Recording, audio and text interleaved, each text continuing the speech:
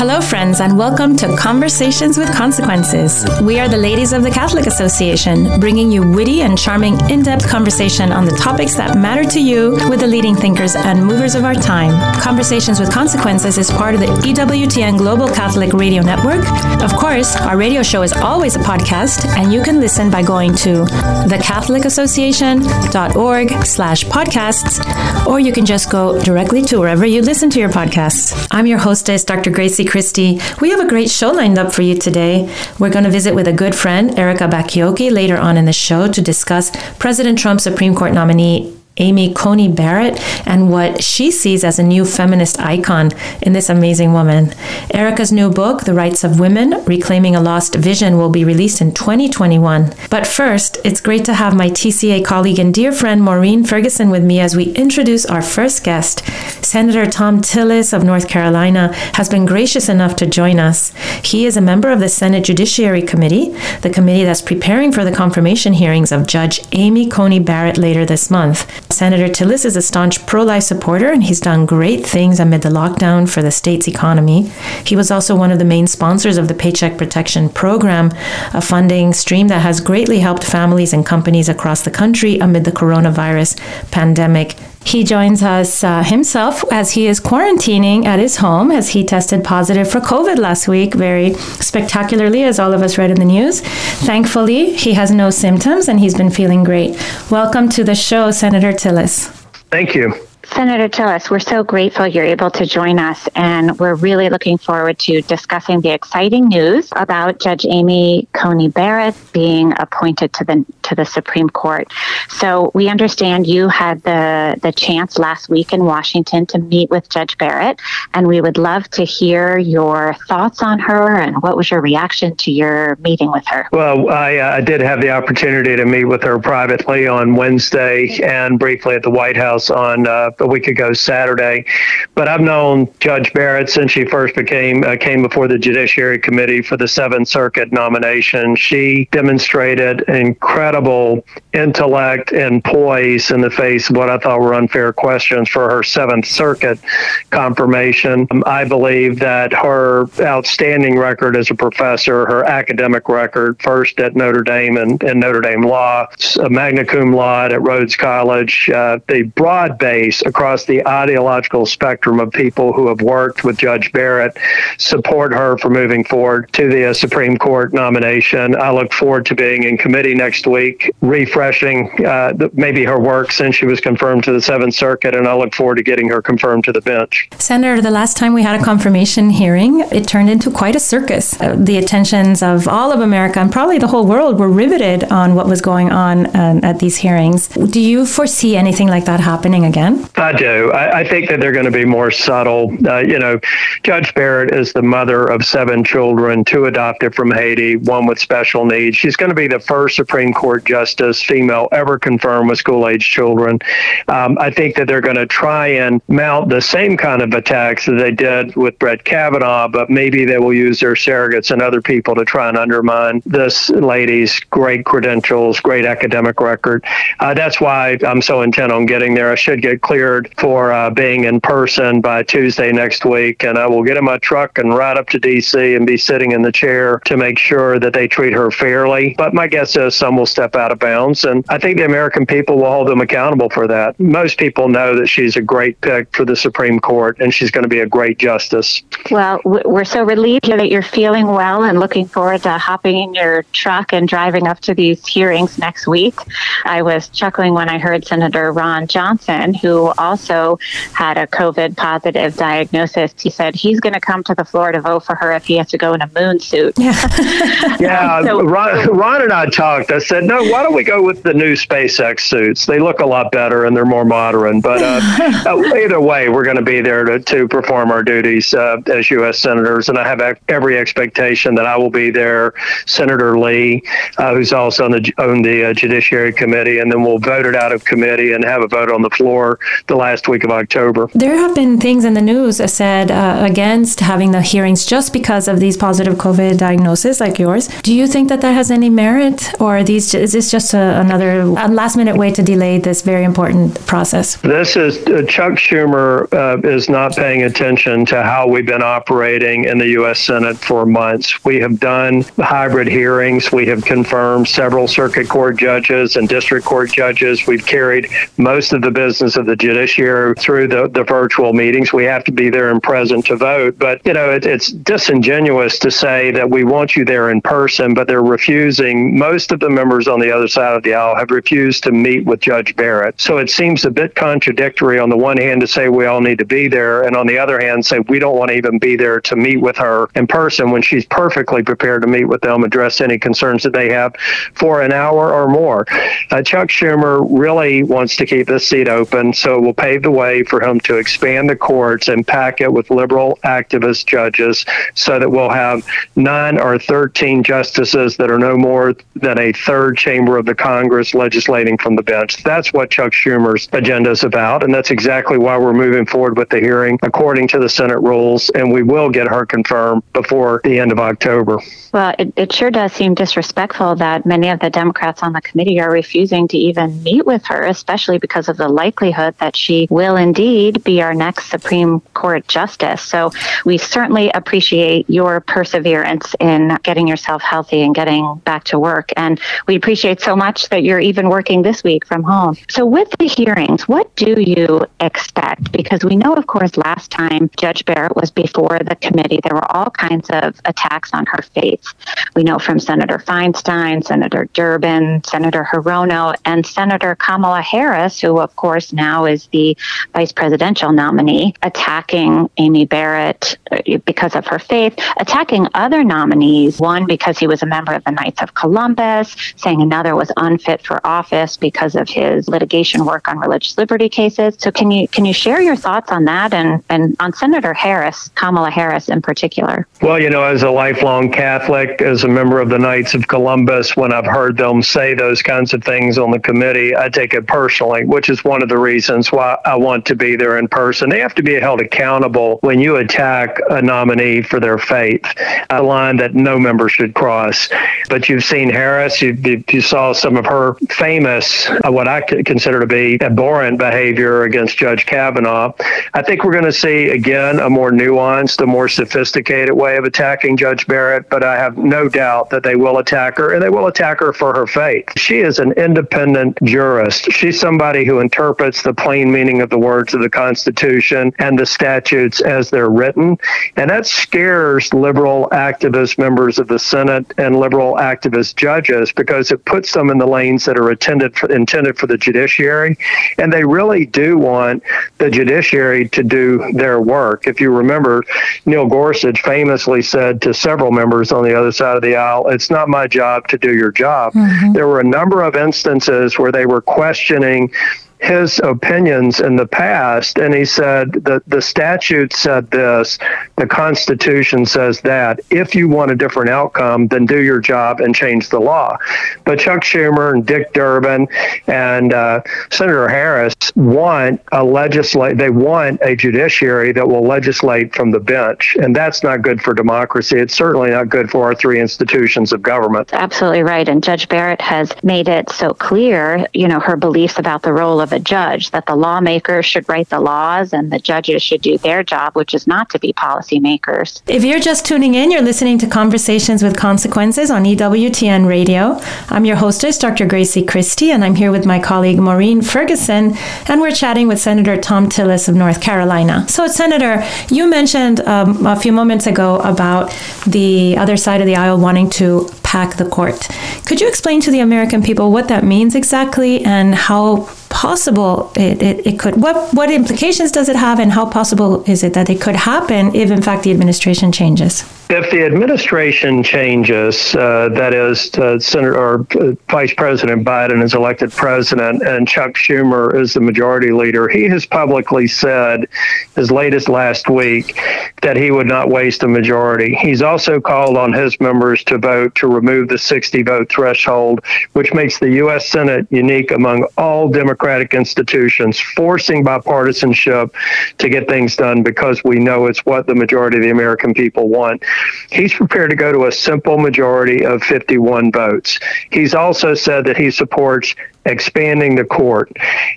So think about going from 9 justices to 13 justices. Joe Biden has refused to publish a list of the judges, and many of us believe that that's because it will be among some of the most liberal activist judges that we've seen put forth to the bench in decades.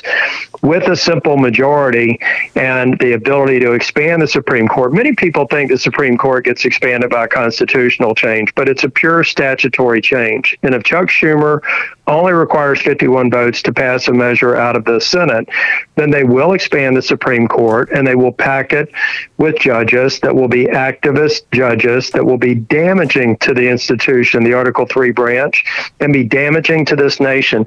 He said he doesn't want to waste a majority. He said he wants to expand the Supreme Court. He also said that he doesn't want Joe Biden to publish his list because he knows if the American people understood who was on that list, that they would soundly reject Joe Biden and they would certainly reject losing a majority in the U.S. Senate. What would it mean for the American people in a practical sense? What kind of impact would they feel in their lives if the court was packed and there were a preponderance of these liberal jurists who legislate basically from the bench? It's a great question. Everyone needs to understand the Supreme Court is not this removed body that doesn't touch the individual. So many landmark cases that go before the Supreme Court are based in something done wrong to an individual by the government. I think that our religious liberties will be at risk. I think our right to free speech will be at risk. It'll be whatever they prefer to be the right kind of free speech. I think our Second Amendment rights will be attacked. I mean, it is a threat to the individuals even more than anyone else. If you take a look at the landmark cases over time, it was normally, there are cases where an individual was harmed that went to the highest court of the land to make sure that the rights of the Constitution were preserved. With activist judges, I think our religious liberties, our speech, our Second Amendment rights, and all of the rights that we hold dear in this nation, unique among all other nations, could be at risk. So much at stake here. Do you have a sense that your constituents understand how much is at stake, and what would you encourage our listeners to do in terms of communicating with their senators about the nomination of Judge Barrett and these other issues surrounding packing the court? And I would love to see Joe Biden fleshed out on his list of nominees for the Supreme Court, because I think that is really a frightening prospect. Well, one thing I would encourage them to do, my chief of staff was formerly the senior counsel on the nominations Judiciary Committee, and he has a thorough knowledge of potential nominations that would be put forth. I would go out to JoeBidenJudges.com and take a look at some of the ones that were being vetted during the Obama administration that are a potential, what we think are a rational list of potential nominations in a Biden administration with Chuck Schumer holding the majority. But to your point, we're spending a lot of time trying to educate the voters of North Carolina what's at stake, because many of them think it's a constitutional change. They don't understand that it could happen within weeks of the new Congress coming in, and it truly could be a turning point for this nation. The nuclear filibuster, a few years ago, I was criticized for not being willing to vote for a simple majority when we had complete control of Washington. It was wrong then, and I was in the majority, and it would be wrong in the future, because we could literally turn this country in a direction it's never gone, and we could destroy the credibility of the Supreme Court and the entire district and circuit court system, because it's very likely that they too would be expanded. Well, I'm glad that you're on the job, Senator Tillis. It sounds like something, it sounds terrifying when you speak about it. And I'm glad that you've explained it to our listeners, because I think that some of these details are hard to grasp because they are so transformative of the way that our country runs and the way that citizens experience life in this country. Oh, there's no question about it. And up until this election, I never seriously thought that this was what's at stake. But unlike prior elections, when I know that Chuck Schumer and some of the other members would like it, they would never run on it. And in fact, they're even using this as a litmus test for several Democrat candidates they did back in the primaries about whether or not they would support the nuclear option for the legislative filibuster and whether or not they would support packing the courts. So they're beginning to talk about it openly. AOC and Chuck Schumer sharing the stage just last week talking about this subject. This is a real threat to our democracy. Senator Tillis, I heard one of your colleagues, Senator Lee, say something about how if the Democrats add all these seats to the courts, then when Republicans are in control, they'll feel they have to add seats to the court, and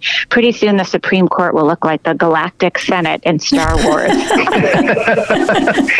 thought that was a pretty funny image. Well, it is a funny image, but it communicates a very serious threat.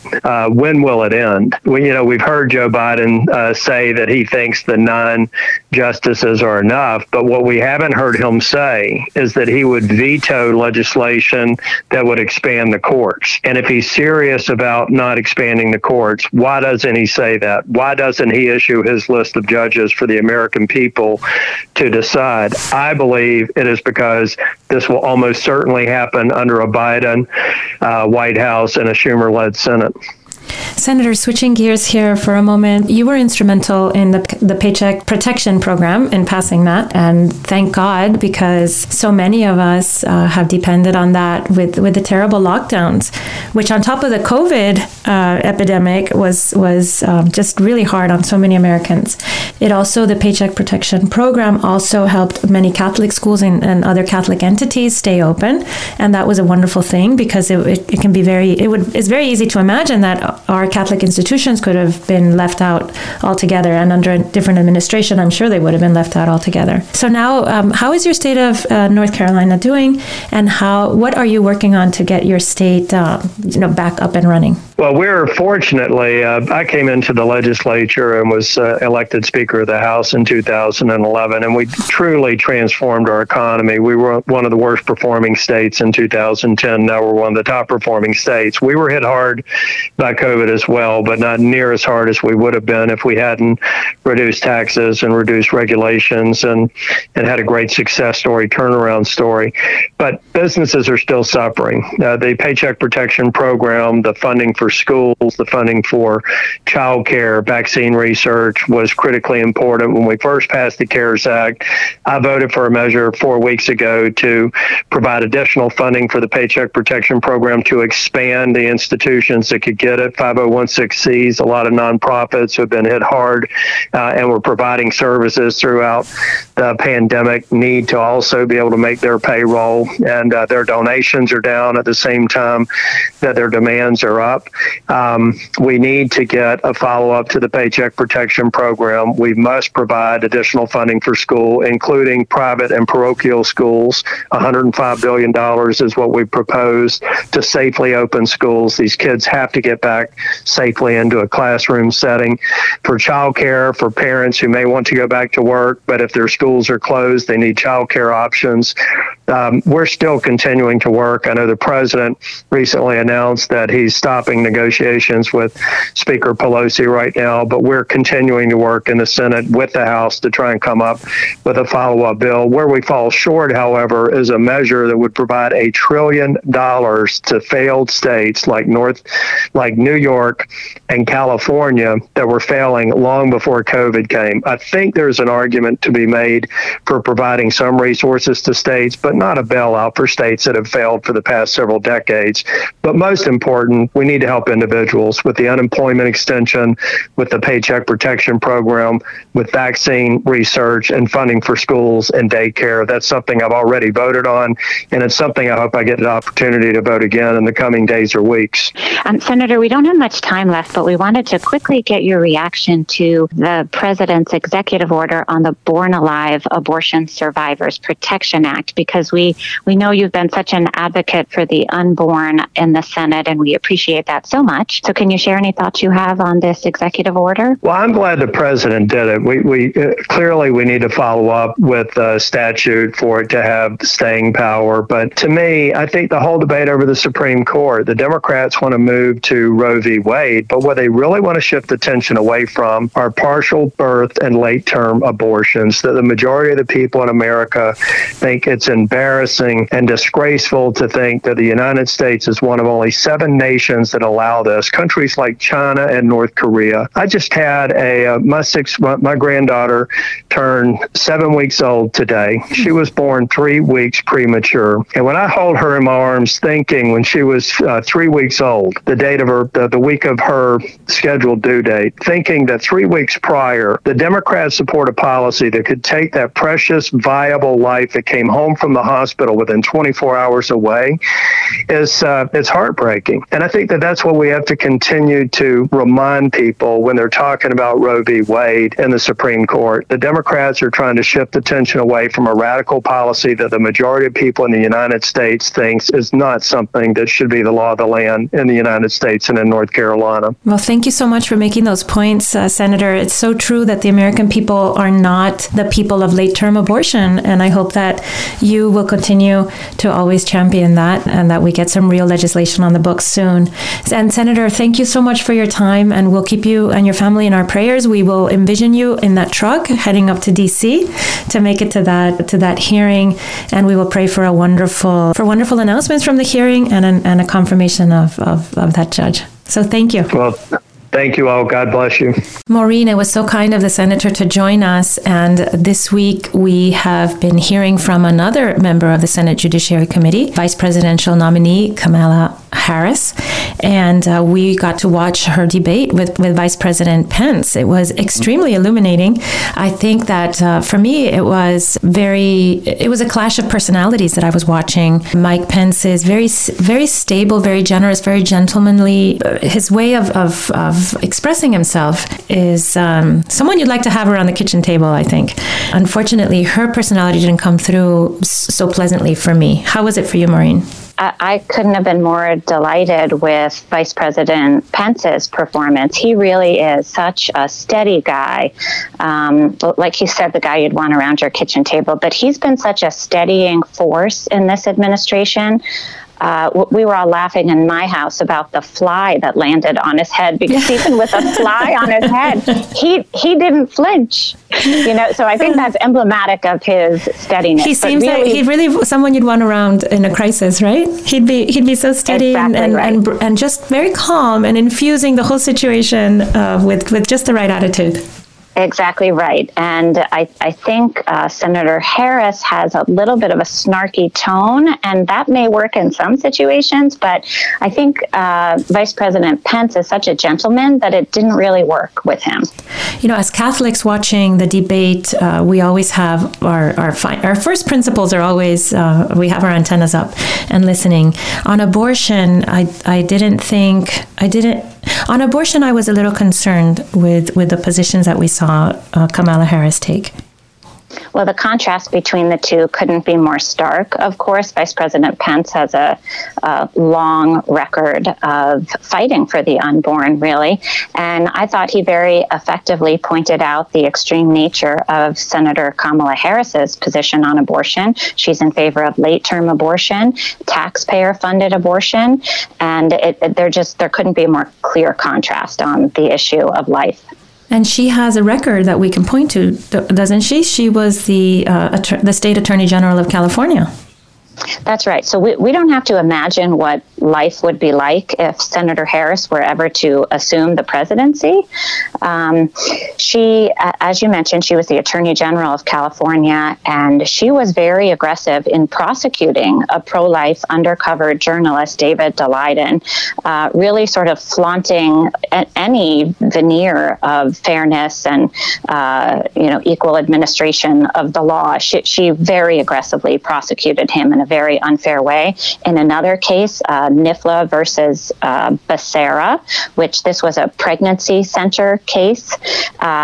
When she was the Attorney General, this case, which made it all the way to the Supreme Court was actually NIFLA versus Harris when it started off. That's right. But it involved the free speech rights of a pregnancy centers who are out there helping women in crisis. And she was not just forcing to silence them, but she was forcing them to speak a pro-abortion message, essentially forcing them to advertise for abortion. So it doesn't take a lot of imagination to know how she would treat people of faith and pro-life people if she reaches higher office. You know, as Catholics, we're also very attentive to anything when it comes to religious liberty. How did the candidates square off on that point, do you think? Well, again, the contrast couldn't be more stark.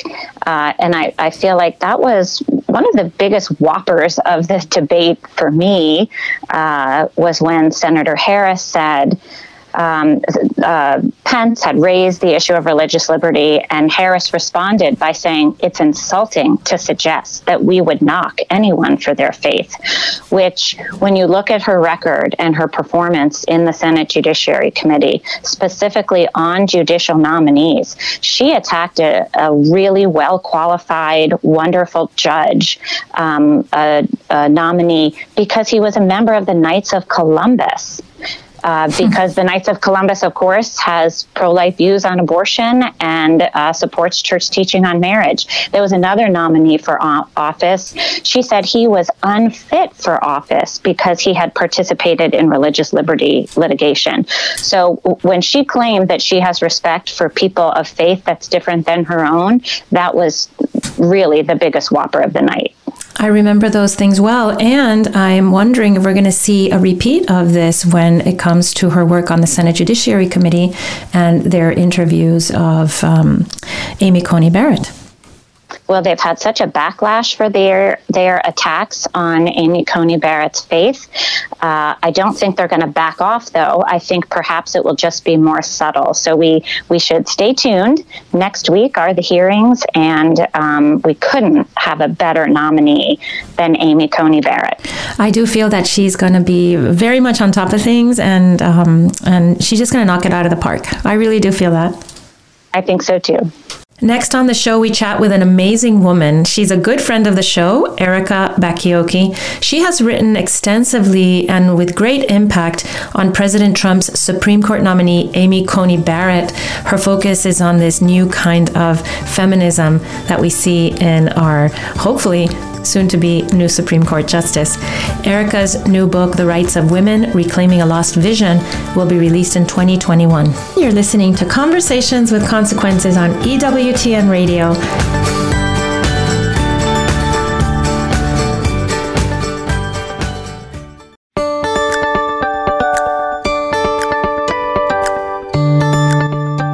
Welcome back to Conversations with Consequences, the weekly radio show of the Catholic Association, broadcasting every Saturday at 5 p.m. on EWTN Radio. I'm your hostess, Dr. Gracie Christie.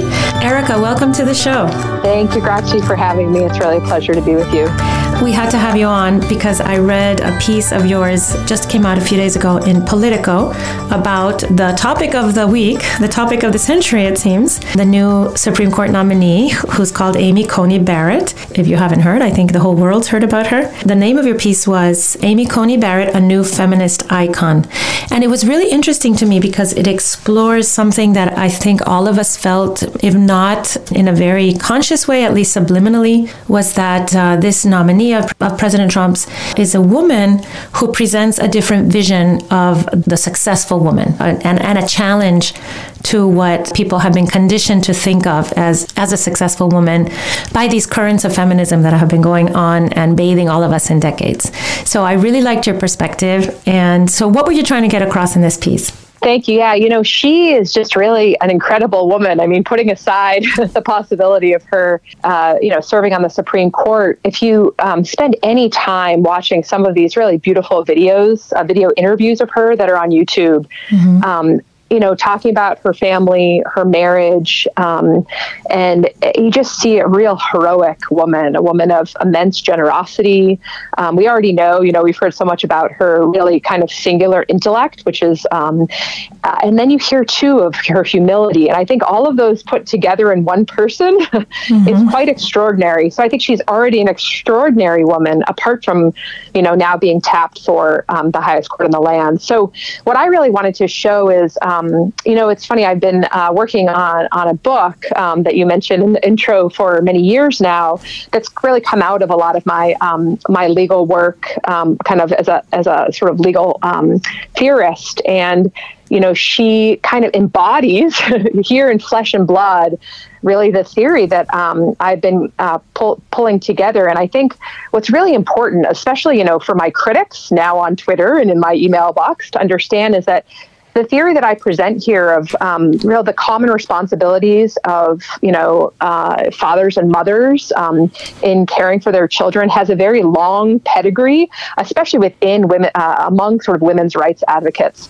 And I think that there's such a myopia about these issues where people can only see sort of an understanding of women's rights through the lens of 1970s, especially RBG feminism, that it's hard for them to understand the possibility of thinking about women's rights without, Roe sort of as the centerpiece. And so my book really goes on as a historical, philosophical, and legal sort of look at this long movement of women's rights advocates. And so just wanted to sort of show that she really embodies this ideal.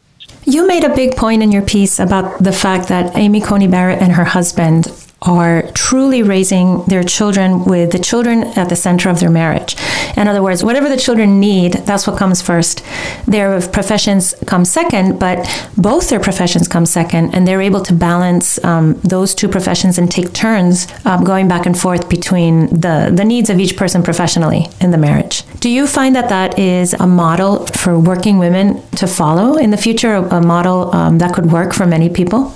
Yeah, I think that's really the key, is that the model, the instantiation or the manifestation of sort of a theory of shared or common responsibility in sort of domestic life, in caring for children, really has to be sort of discerned by each couple, depending on the needs of their children, first and foremost, their own talents, what they, feel called to and are capable of in the public sphere, but also their financial situation, whether they have, family around, their childcare situation. I mean, all these things are something that have to be discerned for each couple. And so there are certainly, there are many couples who still have a more traditional or even neo-traditional sort of approach where the husband is more of a breadwinner. I mean, you see this in the data when they start to have children in the home. And then women are, very highly educated women are doing more part-time work or seeking part-time work in order to stay, kind of have their foot, still in the workplace to some extent. But then you also see flip-flops sometimes. I know a family where the woman is a nuclear physicist. They have 7 children. The husband was, a history major and has homeschooled the children and used his, major very well in educating these, actually an abundance of girls, in fact, to be really impressive young women who are going off, to do impressive things. And then he then is going back to try to find some part-time work at first as the children grow older. And then I suspect we'll try to get back full-time into the workplace. And I think that's sort of the shift that has to be seen, is that the focus on the children and the children's needs in the home should also be what the focus is in the marketplace and in our public institutions too. Is if we looked at children's needs first and sort of oriented things around that, I think we'd be a much happier society. And of course, this flies in the face of traditional feminism, which you called in a different article, another article that I really enjoyed. You called it autonomy feminism, and that's the kind of feminism that RBG exemplified. And you call Amy Coney Barrett's brand of feminism dignitarian feminism. What is the difference between those two types? Yeah, so if you don't mind me going sort of back in the history here, I think a really helpful way of thinking about this is the term it's used in like evolutionary biology especially, but it's been very helpful, I think, conceptually for me in thinking about the differences between men and women. You have, in the 1980s, there was a lot of discussion among feminists about sameness or equality, and they kind of split into groups, difference feminists versus, equity or equality feminists. And then even within Catholic thinking, especially with John Paul II and kind of the new feminism that he called for, you hear, the talk of kind of equal dignity and complementarity. And though I find those things helpful, I don't think that they actually are as helpful as they could be. And I think the term reproductive asymmetry is a bit better. And let me just give you a quick biographical reason for that, is that I actually, kind of cut my teeth in college on, women's studies classes. So I was a women's studies student. I was one of the leaders of my women's center at Middlebury College in the 90s. And so when I came back to the church, actually through kind of a new appreciation of abortion, I'd been a very, very pro-abortion, pro-choice feminist, and a new kind of thinking around abortion, started to see, wow, the Catholic Church is the only one that really cares about, this issue in the right way, and came around. I started to read some of the material in the church on women, and I think complementarity is helpful, but it doesn't really help feminists really see what the Catholic Church holds up in terms of the dignity of both, and then the complementarity, because feminists tend to see it in a fractional complementarity way of thinking, which is Sister Prudence Allen uses that term to describe sort of the way that, men are the head and women are the heart. And that is not what her view of integral complementarity is, or most people view complementarity, but I think a lot of feminists see that way. And so they get confused and caught up. So I think this idea of sexual or reproductive asymmetry is helpful, because what it does is it helps us to see that there are certain burdens that are borne by women and privileges by men, and vice versa, that in justice we ought to sort of respond to. And so, of course, one of those, the most central, is childbearing. Obviously, it's both a privilege and a burden that women carry that men don't. And so what's the response we make to that? And historically, there have been all sorts of responses. And so just to sort of map out sort of 3 or 4 movements very quickly, there's the sort of pre-industrial or agrarian time, a long time of our history, when there was a lot of collaboration among husband and wife in the home, just based on economic and need of caring for the children and their family and all of that. But there was still a real strong division of labor, in part because of just the physical strength that men have, right? I mean, it makes sense to sort of be the ones going out in the fields, although of course women did that too. And then there's the rise of liberalism and industrialization, where you start to see separate spheres, really strong separate spheres, where you have women in the private sphere and men who have become kind of, individual public citizens, and wage earners are going out into the public. And so women then become sort of relegated to the private sphere. But then also, as Tocqueville noted, that the public sphere really depended on what women were doing in the private sphere in terms of, inculcating virtue and all of that, which was always what was understood, to be done in the life of the home. So when you get to the women's movement in the 19th and the 20th centuries, there's a desire for women to start participating in public life, but not only for, power kinds of reasons, but also because they thought they, wanted to make contributions and exercise their kind of God-given intelligence and benefit society too. I mean, think of the women who worked on abolition and worked on labor and workers' rights kinds of things in the 19th century. I mean, really important work, temperance and all of these kinds of moral issues. So you then come to this, start to see that there's this question about as the economy shifts and work is less, there's less of a need for kind of physical strength. In both World War I and World War II, you saw women take over in a lot of spheres that they had been kept out of, and take over for men, and you started to see that they were capable of that kind of work. And of course, all the work they had done in these progressive causes. And so women start to really enter the public sphere much more in the 1960s. And then what happens is this, horrible shift where the idea is that, in order for women who have been in the private sphere to go into the public sphere, they have to imitate men, and not just men, but these unencumbered men of the liberal kind of imagination. And I think that that's really where you have the biggest problem, is this idea that you need to have abortion. You need to have women be unpregnant, untethered, unencumbered by children who have to remain outside of any thoughts of the public sphere, rather than the public sphere being entirely not entirely, but, prioritize that care and the need for children, upon which every single economic, social, and political good, depends, is the care for children and the upraising of children. So that's where we see a real shift in the movement that happens. So we created historically, through all these different currents that you talk about, we created this success model for the model for the successful woman, right? Who is completely autonomous and has that same disdain for connections and duties and responsibilities of the home and of the children that you might imagine a completely free man to have. Correct? I mean, I don't know that. Yeah, that's right. I don't know that many free men. I know, and that's the thing, is it's this kind of mythical man, like, who is this autonomous man?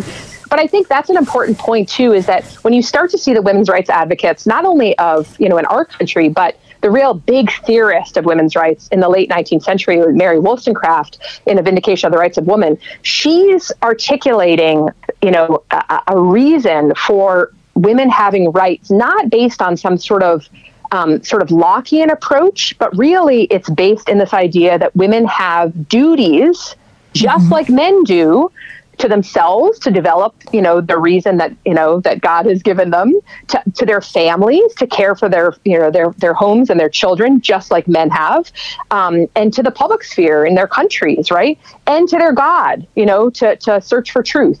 And so for Mary Wollstonecraft, we want these rights in order to fulfill our duties. And that becomes the way that the early women's rights advocates think about rights. And it's a understanding that has very, very kind of ancient roots, rights and freedom are for the purpose of wisdom and virtue. They're not just kind of free floating, assertions of autonomy, but they're really to fulfill duties. And so that is what needs to sort of reemerge, right? So you connect this success model that includes autonomy always, you connect it to abortion. You say, in this new feminism, sexual equality is found not in imitating men's capacity to walk away from an unexpected pregnancy through abortion, but rather in asking men to meet women at a high standard of mutual responsibility, reciprocity, and care. So you're drawing a direct line between the legalization of abortion and this idea of irresponsibility being the model that not only men should adhere to, but also women. Yeah, that's right. And so many people before me have, poked at feminism in this way, right? It's, the imitation of kind of the worst kind of men. And, you saw that, especially, I think, at the Women's March in right after, yes. President Trump. In prior times, there was a great Women's March in 1913 where women dressed in these gorgeous clothes, and they had these giant signs that said charity and love and justice and peace, and they wrote beautiful prose and all these types of things, and made reasoned arguments, right? Mm-hmm. And at the Women's March, you see the vulgarity, and you see the vulgarity on my Twitter feed, and you see the vulgarity in my email. Well, and even a kind of violence that's inherent in so much of it. Like, you'll see these women carrying these signs with violent sentiments, and they'll have their little girls with them and their little boys. Yeah, that's right. And it's a very shocking and jarring. And it's why Amy Coney Barrett stands as such a model for this other approach, because she's so lovely. She's so lovely. She's, and I don't want to, I'm sure she has her faults. We haven't seen them as far as I'm concerned, but she just she's a woman who is brilliant, who is humble, who is generous, who is loving, who, cares for her in her community and all of these things. But she has the credentials to sit on the Supreme Court too. And I think that's, the model of, wanting to use her intellect and her talents, immense as they are, to serve her community and her country, is really something that we need to bring back. It's something that I think our country was very much founded on this idea and was successful for a long time because of this approach that we use our talents to serve others. And I think what we have now is this real assertion of, my body, myself, my body, my rights, my body, my choice, my, and instead of any sense of responsibility and duties to others. And Erica, this kind of thinking really leaves a terrible emptiness inside women and also men, of course, because all of us are suffering, regardless of where we stand in the family. We all suffer from that, the emptiness of the total selfishness that is being sold to us as the way that we can be happy. In the end, it makes us very sad and disconnected. When we're disconnected from our duties, we're disconnected from love itself, right? Because in our hearts are called to serve and to give of ourselves to others, especially our family members. And in your piece, you make a connection in it with our own particular moment that we're living in now during COVID, during the lockdown, there's so much suffering and economic hardship and loneliness. What connection do you draw there? Yeah, I think it's interesting. It is really a hard time, and there's no question that our country is, facing this kind of real feelings of distress and real hate in some quarters because we've been locked up and away from people for so long. But I think I think that it's really a one by one approach. I mean, even in response to this article I've written, I've had email sent to me that's really started in real, strong critique, not necessarily of arguments, although I have had those, which I've really appreciated. But one thing that's been really beautiful to see is in me reaching back out, and just kind of meeting them where they are and really wanting to engage them, just to see how quickly things can turn and people can still disagree. And yet we can begin to have some sort of discussion when we're not seeing each other as enemies, but trying to sort of get to the bottom of a problem.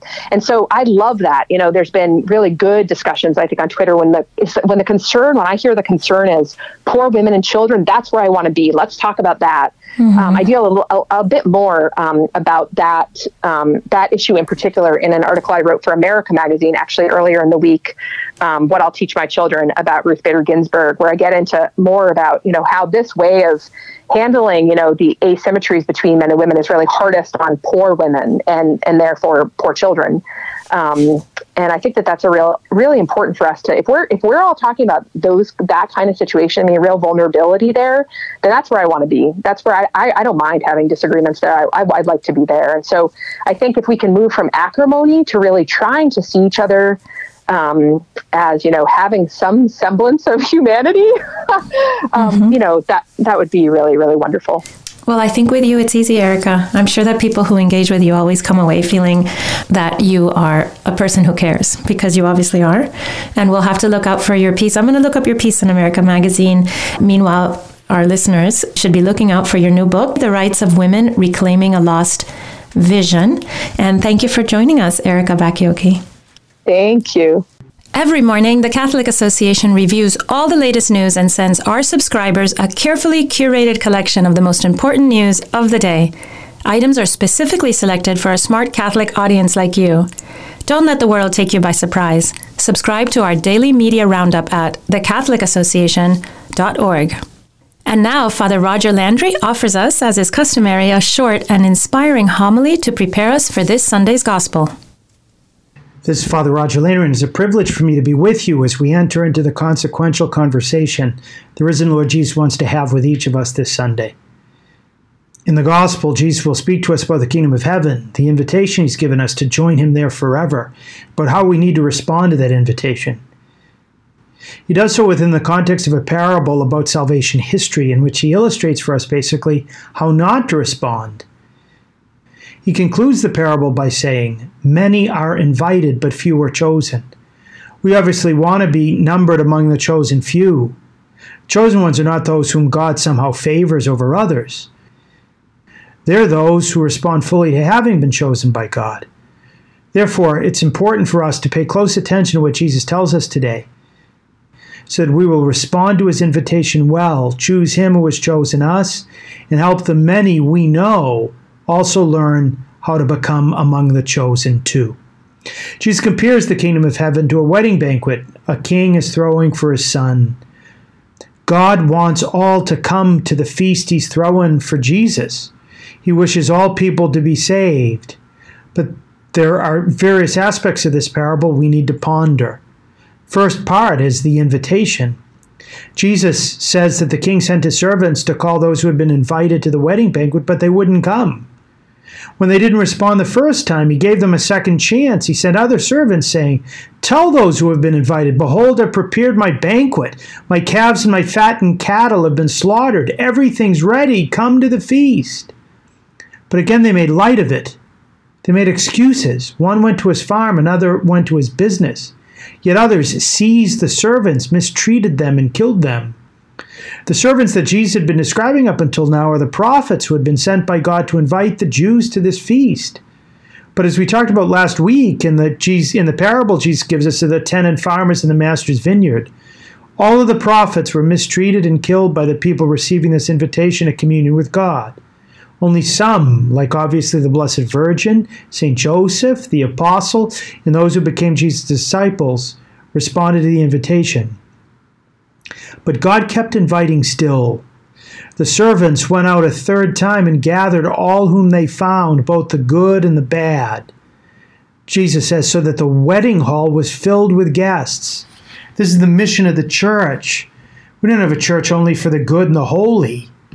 God expands his guest list and invites everyone. We shouldn't be surprised, therefore, that in the church we'll find great saints and great sinners, that we'll find the faithful and the hypocrites. Some respond to God's invitation by showing up, but without conversion. They're invited, but not chosen, because they don't cooperate with God's desire to choose them. We see this in what Jesus says about the wedding garment. When the king came in to meet the guests, Jesus says, he noticed a man there who was not dressed in a wedding garment. And he said to him, "Friend, how is it that you came in here without a wedding garment?" And the man was speechless. And the king said to the attendants, "Bind his hands and his feet and cast him into the darkness outside, where there will be wailing and gnashing of teeth." At first glance, it might seem that the king is crazy and cruel. He commanded his servants to invite the man to the feast, and then he's picky about what he's wearing. But the truth in the ancient world was that when kings would summon everyone to the feast, they, knowing that many would be poor and not have proper vesture, would normally send out the royal tailors to make proper clothing for everyone invited, or otherwise provide fitting digs. It would be like a rich man today inviting a bunch of homeless people to a black-tie dinner, but then giving them free hotel rooms to shower and providing free tuxes, shoes, and gowns to wear. With this history, it's not difficult to recognize why the king would be so upset about seeing this improperly attired man. This man deliberately refused to wear the clothing that was required and made available. The lesson for all of us is that it's not enough for us just to show up. We too have to be properly dressed for the feast. We have to ask, what clothing has been provided for us? What does God want us wearing? What's the apparel fit for this banquet? God wants us to show up with the garment he himself gave us on the day we became his adopted children. As we are vested with our baptismal garment, the baptizing priest or deacon said, "You have become a new creation and clothe yourself in Christ." See in this white garment the outward sign of your Christian dignity. With your family and friends to help you by word and example, bring that dignity unstained into the everlasting life of heaven. Christ himself is meant to be our garment. We are to be clothed in him, in his risen life. As long as we live in him, vest ourselves in his virtue, then we'll always be ready and unstained for eternal life. And God provides the dry cleaning business for our baptismal garment in the sacrament of confession, where the blood of the Lamb is, paradoxically, the most powerful bleach ever known.